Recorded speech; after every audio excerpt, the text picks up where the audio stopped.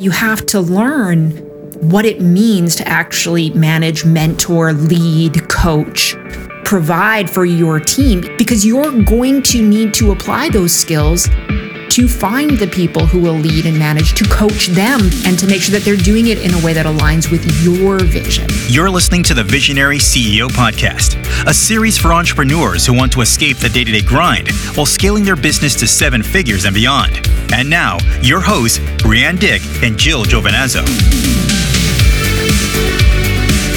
Hello and good afternoon, good day, good morning, good everyone, depending on where. Can we say good afternoon, depending on? Good afternoon. Indeed. Anyway, hello and welcome to another episode of the Visionary CEO Podcast. I am Jill Giovinazzo, and with me, as per usual, is my co-host and partner in the business, Brianne Dick. Partner in the business? Have I been downgraded? I'm just the partner in the business now? Co-founder, partner in business and life. There we go. I didn't, at this point, I'm hoping most everyone knows who you are in general, not just to me. You never know. This might be the first time that someone That's true. This might be the first time that someone's listening to the podcast, in which case it's very special welcome to you. And we're very excited that you are here, whether this is your first episode or this is your 30th episode, because this is episode 10 of season 3, which I think it's just ridiculous. I don't know how we got to 2021. I don't know how we got to season 3. I don't know how any of this happened, and yet here we are. I don't even want to know. I don't want to know how we got to December already.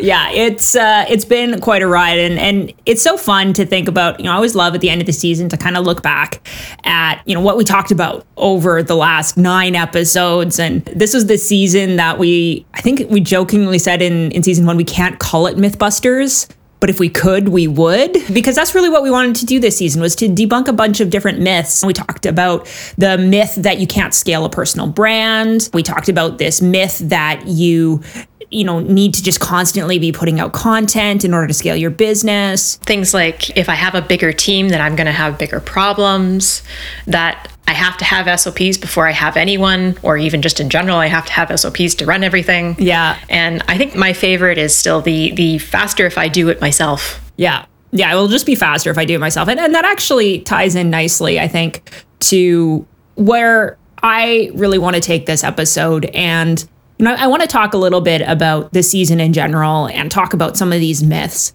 But as we've been recording these episodes, what's come up for me is that underneath all of these myths, there's an underlying belief, right? There's this narrative and this story that we tell ourselves, which is that I am not the type of person who does this thing. I don't want to do this type of thing. It's not natural for me to do this type of thing. I'm a creative. I'm a visionary. I'm a whatever. And so I love everything you all are talking about on the podcast, Brianne and Jill, but I don't think it applies to me. I just need to go hire someone who can do all of this stuff for me. They can listen to the podcast and then they'll do it all. Yeah. We hear that a lot. Well, and your tone of voice is not just because we hear that a lot, but because we might have maybe had that experience ourselves a little bit, maybe. Yeah, maybe just kind of, sort of. But, go figure. We're going to have that experience ourselves because we're going through the same things that you all are. And that's part of why we do what we do, because that's part of our vision, our values. Our mission is to turn around and provide you with the same impacts that we're able to give. And I think that's what's so interesting about all of these conversations is it's one thing to talk about them in the abstract, but it's another thing to actually go through it and live it. And so I would love to just start off this conversation, Jill, by exploring a little bit. We've talked in the past, way back in season 1, second episode, we talked about how we got to be in the business and where the business started and all of that sort of thing.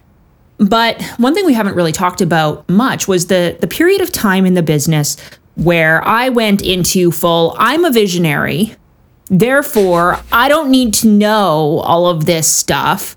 I'm just going to pass off the function of the business to you, and you can do it all. You can take it all over, because that was the dream, right? That's what everyone out there who's heard of Rocket Fuel, who's heard of visionaries and integrators, that's what everyone seems to want is, I don't want to learn how to do that stuff myself. I just want you to manage my team and manage my projects and just tell me what to do and I'll do my part, but you run the business. It's so interesting when that happens, because for us, I think we've gone through this in 2 phases, honestly, because of how we structured the business and with the 2 of us being co-founders and partners in business and in life. But I remember back when we did this first iteration, when I was first really coming in and taking things over, and you had that, as you put it, that visionary time frame that was just, you were just trying to hand me everything. Mm-hmm. And what was so fascinating for me at the time was, it was almost the other swing of the pendulum. I don't know, we talked a little bit more about the pendulum swinging from one extreme to the other. I mentioned the myth about faster if I do it myself.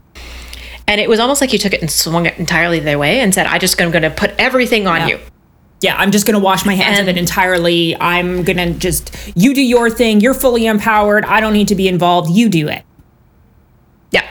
And one of the biggest things I remember at the time, like there's a couple of them, but one of the biggest ones that first comes to mind is just how disconnected I felt from you, and thereby not only you, but to the culture of the business that we were trying to build at the time. Mm-hmm. Mm-hmm. Yeah. And it's like we as visionaries often can put ourselves on a pedestal where it's like, I'm a visionary. I don't want to have to learn to manage a team. I don't want to have to write job descriptions. I don't want to have to build a value map. I've heard people say it like, my brain doesn't work that way. Why do I have to do this? I have an operations person. All of these different things that come up. And underneath it all is, and I can say this, having had this belief myself, is this isn't my job and it's not relevant to the job I want to have. Therefore, I shouldn't be doing it at all, period. Like, just say no. Yeah. And we've talked a lot about your zone of genius and how you really need to hone in on what your zone of genius is and do the things in your zone of genius. But at the same time, the counterpoint to that is that it can't all be right now just you working in your zone of genius. Mm-hmm. Yeah, this is, I mean, I think we're going to be covering up a whole bunch of different myths, sub-myths during this episode, because this is something else that you hear a lot in the industry, right? If you're not loving everything you're doing every minute, if it's not your passion, if it's not what excites you, if it's not whatever, then it's the wrong thing for you to be doing. And you and I have had that conversation recently, Jill. It's like, we want it all to be fun. We want it all to be enjoyable. And sometimes the process itself and the work itself isn't fun, but the outcome and the result is. And there's a dynamic there that I think is important. There's a dynamic there, but there's this push-pull. It's like a tension of, how do I get to the result without having to burn myself out, hate myself for going through the journey. This is where, like, for me, you and I have had this conversation, right? The journey is just as important as the destination that you end up at. And I'm going to use one of your favorite words. There's a whole lot of mindset stuff around that and a whole lot of coaching that needs to happen around that. But just in general, coming at it from this perspective of having to do things a certain way to get the result. We see this quite frequently. I remember this with you. I've seen it with our clients, where we discuss tools and we give them tools on, how to get a particular result. And as you said, my brain doesn't think that way. My brain doesn't think in spreadsheets. My brain doesn't think in lists. My brain thinks I'm more intuitive. I'm more visual. I'm more graphic focused. I work better with colored pens. I work better with Post-its. And it's like we try and hammer ourselves into this one little path to get to the destination, knowing that the destination is going to be fun, but feeling like I have to hammer myself through this little tiny hole to get there. Yeah. And totally missing the fact that there are other bigger holes that fit you better. And what I think is so interesting about this too is that as you're going through this transition, and again, I'm thinking about some of our clients, and I don't think there's very many clients that enjoy the value map when they're doing it. By the end, most of them are like, I see why we did this. I get why it's important, but it's one of those things where it's worth it in the end, but in the moment, it's not something that everyone's super thrilled about. But I think what's important about those kinds of examples is also that you're not doing these things just for you. You're doing them because you need to be able to externalize what's been going on inside your head. And going back to when you and I were doing this, and it was like, I just wanted to be the visionary, and I didn't want to have to learn to speak your language. I didn't want to have to learn how to communicate my stuff. It was very easy for me to just say, just figure it out, do it your way, whatever. When in reality, I, as a leader, have a responsibility for being able to take what I understand and communicate it differently based on whoever's in front of me. And yes, a good integrator, a good team member will be able to ask good questions and help get the information out of your head. But I still have a responsibility to be making myself understandable. Yeah, and that's exactly where I was going to go. And I'm going to use a phrase here, and I don't mean it in quite the same powerful, possibly judgmental sense it's going to come out as. But there's a difference between transitioning ownership, which is what we've talked about, giving ownership of the responsibilities and, the leader defining the result and letting the employee, letting the implementer define the how of getting there. Mm-hmm. There's a difference between transitioning ownership in that way and abdicating ownership. Because what you were just describing, what you went through and what I remember going through with you of this, I don't care about the result. I don't care about this. You just handle it. Just go away and handle it. And honestly, to a certain point, at one point, I felt I couldn't even come to you with questions. Yeah. And that was a total, for me, looking back on it, this wasn't the word I used then, but I felt like you abdicated your role as a leader in the business and as a leader in the culture. Yeah. And I think it creates a situation where we've seen this in other contexts. And in fact, you've experienced it in some cases yourself, where you're onboarding a new team member. We talked about that a couple of episodes ago. And it's like, where is that balance between giving someone so much detail where you're turning them into a helper versus leaving them so much on their own devices that you've abdicated? And as you said, Jill, at that point, they don't even sometimes want to ask questions. They're afraid to take the initiative. They don't want to bother you. We talked with that. I think Jenny talked about that in season 2, right? About this idea of we just don't want to bother the visionary because they're too busy. They've got too many different things going on. And that really brings me to this idea of, why do I have to learn to do this? Why do I have to learn to onboard an implementer? Why do I have to learn to run a team meeting? I just want a manager to do that stuff for me. And the answer is, it doesn't change when you're a visionary. It's just that when you're a visionary, you have to be communicating with your leaders, and you have to be hiring your leaders and onboarding your leaders. And communicating with them and having meetings with them and all of those things. And in a lot of ways, and it's, again, this might sound a little interesting coming across, in a lot of ways, it's way better to learn this in a lesser pressure situation when you're hiring on implementers than it is when you're trying to hire on managers and leaders. Right. And I think that when our clients, some of them, they come in to working with us, and even if they've been working with us for a little while, they don't always intuitively get that. And so often they'll express at that point, this feels like homework, right? You're just giving me homework, writing job descriptions and making quarterly plans and all of this stuff, doing the value map. It's like, why do I have to learn to do this stuff? Because in 5 years, I don't want to be doing this stuff.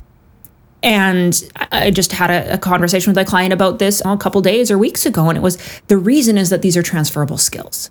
And we want to build the skills in one area of the business so that you can grow and evolve those skills as your business grows and evolves. Yeah, exactly. And then layer on top of that as you promote yourself in your business and as you move into hiring on managers and hiring on leaders, there's different levels of information that still hasn't been gotten out of your head that still needs to be gotten out. Yeah. And this has been something that's been interesting happening with you and I lately, right? Because now we've started to build out our team. We've got not only implementers, but we've got someone who's coming in more of a manager capacity, and we're onboarding in that role. And one of the things that has been so interesting for me to see is right now we have team members at the helper level, at the implementer level, and at the manager level. And what's interesting for me is to see how the underlying skills are the same, but the way that those skills are expressed changes. when you say change, I'm gonna shift it slightly. They level up. Yeah. They gain more depth depending on which direction you want to go in. If you want to go up or you want to go down, right? They gain more. There's more nuance to it. Yeah. As you again start to grow further, like we're experiencing now, the initial knowledge transfer was from Brianne to myself, and once we got that figured out, that worked well. But now with our next hire, with this kind of part manager, part implementer type individual who's coming in, not only is the knowledge transfer coming from Brianne, but it's also coming from me. And it's also coming from the business, because now the business has its own knowledge, its own culture that has been built up over time. And so it's not just coming from one point, there's a little bit more complexity to it. Yeah. And what comes to mind as we're talking about this is we talk a lot about culture and how there are cultural systems and frameworks, and those stay pretty standard as a business grows, right? You're always going to need a hiring process. You're always going to need a communications rhythm. You're always going to need a way to figure out how much to pay people, right? Those are cultural systems, and hiring in general always has the same stages. You have to make sure you know what you're hiring for. You have to write the job ad. You get your candidates. You do some form of interviewing. You select, you offer, you onboard, right? Those stages don't change. The system doesn't change. But what does change as the business evolves is the practices that you put into place through that system. So are you doing test projects? Or are you doing multi-stage interviews? Well, the answer when you're hiring and you're just hiring implementers all the time will be different than when your business has grown and now you're hiring managers or you're hiring leaders. And that's where, again, the skills are the same. The skills of hiring, of writing a job description, of doing an interview is the same, but the way it's expressed is what changes and evolves as the business changes and evolves. Yeah, exactly. And so if you don't understand it at the quote unquote basic level, when you're first hiring on your first implementers or your first helpers, it makes it that much harder for you to actually implement those transitions, bring on those people, do those things that need doing, because you're missing that initial step. You're having to gain much more knowledge, much more experience all at once. And that's where people start to flounder. Yeah. And I've seen it a few times. I think it's actually, I know we're talking a lot about the hiring and onboarding and team process here, but I think that's the most relevant example for a lot of folks who are listening, because I've seen it happen at each of those thresholds. So someone has been hiring helpers. Now they need to hire implementers. And it's a skill level up, right? It's like, okay, I know how to hire at a basic level, but now I need to hire and build a team who's going to take ownership, who's going to figure out the how, who doesn't need me to create SOPs, that sort of thing. But sometimes people actually even figure that out and they're fairly successful at that. And then they hit that ceiling when it's like, now I need to hire a manager, I think. Is it middle management? I don't want to end up being bureaucratic. I don't want to be top heavy. I don't want to be corporate. And that's where we start to get into, again, this idea of I'll just hire someone and abdicate to them. And I often see this with folks who are close to the $1 million mark or just past the $1 million mark. And they're like, I'm just going to hire someone to run my sales and marketing. I'm going to hire a marketing manager and they're going to build out the marketing department and they're going to do all of that. But the question that I have to ask those people is, do you have the skills to lead and hire and hold accountable and set it? Do you have those skills? Have you learned how to translate those skills from managing implementers to being able to manage managers? And it doesn't matter if you're hiring on a chief marketing officer or a chief operations officer or even just an OBM. At that point, the whole premise is the same. And it's this, for me, it's this nuance, it's this adding on of, you could think of it as adding on to leadership styles. You could think of it as how do you transition between the various hats that you own. And the thing to keep in mind, and I'm going to take this back again to job descriptions, because again, we work on this all the time with our clients, but it's a really great example of how the nuances start to come into play, is when you're building for a small team, right? You have one job that has many roles, right? Think back to season 1, we talked about the $1 billion team. Yeah. At $1 billion, you need lots and lots of different roles to do very specific things. And at a smaller level, you need less positions that are doing more roles, less specifically. Yeah. But as you scale up, as you continue to grow, those positions start to break out. And all of a sudden, you start to see what would have been a 3-sentence blurb on a one-person team position description becomes a whole paragraph on a player coach position description. Yeah. Becomes a whole page for just coaching. Yeah. For just a coach. And that's how things layer on and level up, because the nuance begins to expand and unfurl. Yeah.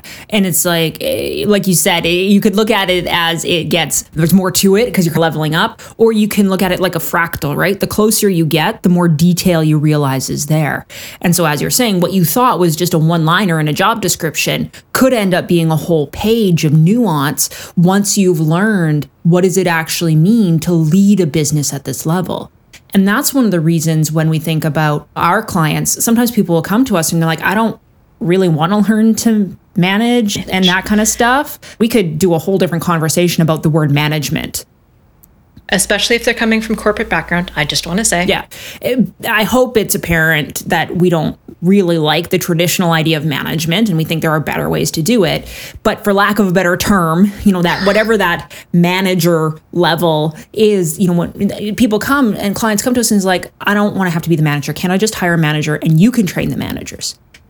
But at the end of the day, what are you going to put in their job description? How are you going to know if they're doing a good job? How are you going to know if they are leading at the level you want them to lead? And what happens is that people try and hire managers, but because they haven't gained the skill, they end up treating them like implementers. And so it's the same thing we see with people who hire implementers and then treat them like helpers and end up with people who are acting like helpers.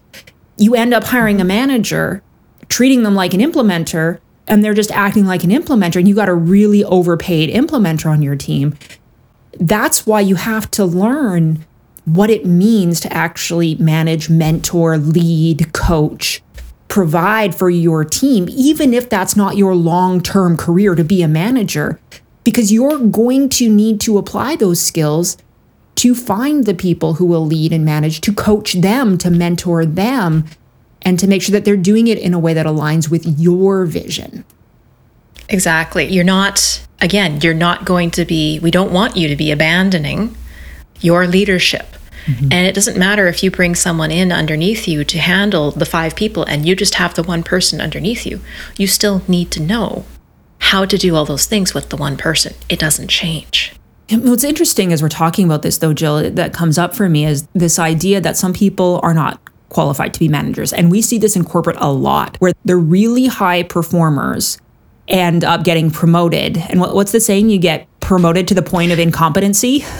So it's like you're a really good individual contributor, so you get promoted, and you would have been way better off if you just stayed an individual contributor, because you're not the type of personality or the type of person that's going to be a good manager or a good leader. Or you've been completely thrown into the pool without any kind of support, but that's a whole other ball of wax. Well, but that, number one, is a big part of it. But I'm curious what you would say to someone who would come to you, say it's a client who comes to you and says, I understand that you want me to learn to manage, and I understand that eventually I'm going to have to learn to manage managers, but I know this isn't my zone of genius. It's like pulling teeth. Why can't I just hire someone else who knows how to manage, and you can coach them and you can help them be the manager so I don't have to? Because that is something we do with our clients. If they've got managers on their team, we do provide that coaching and mentorship to them. So why would you tell them that they still have to gut it out, for lack of a better word? Because they still need to learn it for themselves. They still need to have those skills. And yes, it might not be your zone of genius, but remember, we were just talking at the beginning of this episode about the journey and the destination. And in a lot of cases, it's fascinating for me because we build up the things that we feel we can't do well into these insurmountable obstacles. Yeah. And I can't tell you the number of times when I've dug in with someone that actually the skills that they need are already there. They use them all the time. Yeah. They just don't think about them that way. You know, I remember we've had a couple teachers, former teachers, that have come to work with us, and they've said the same thing. I don't want to manage. I don't whatever. And it's like, okay, but you like teaching people. Yeah. So teach your team. What if instead of managing, it was about teaching and empowering? Maybe I can do that. Mentoring, coaching, all of those things.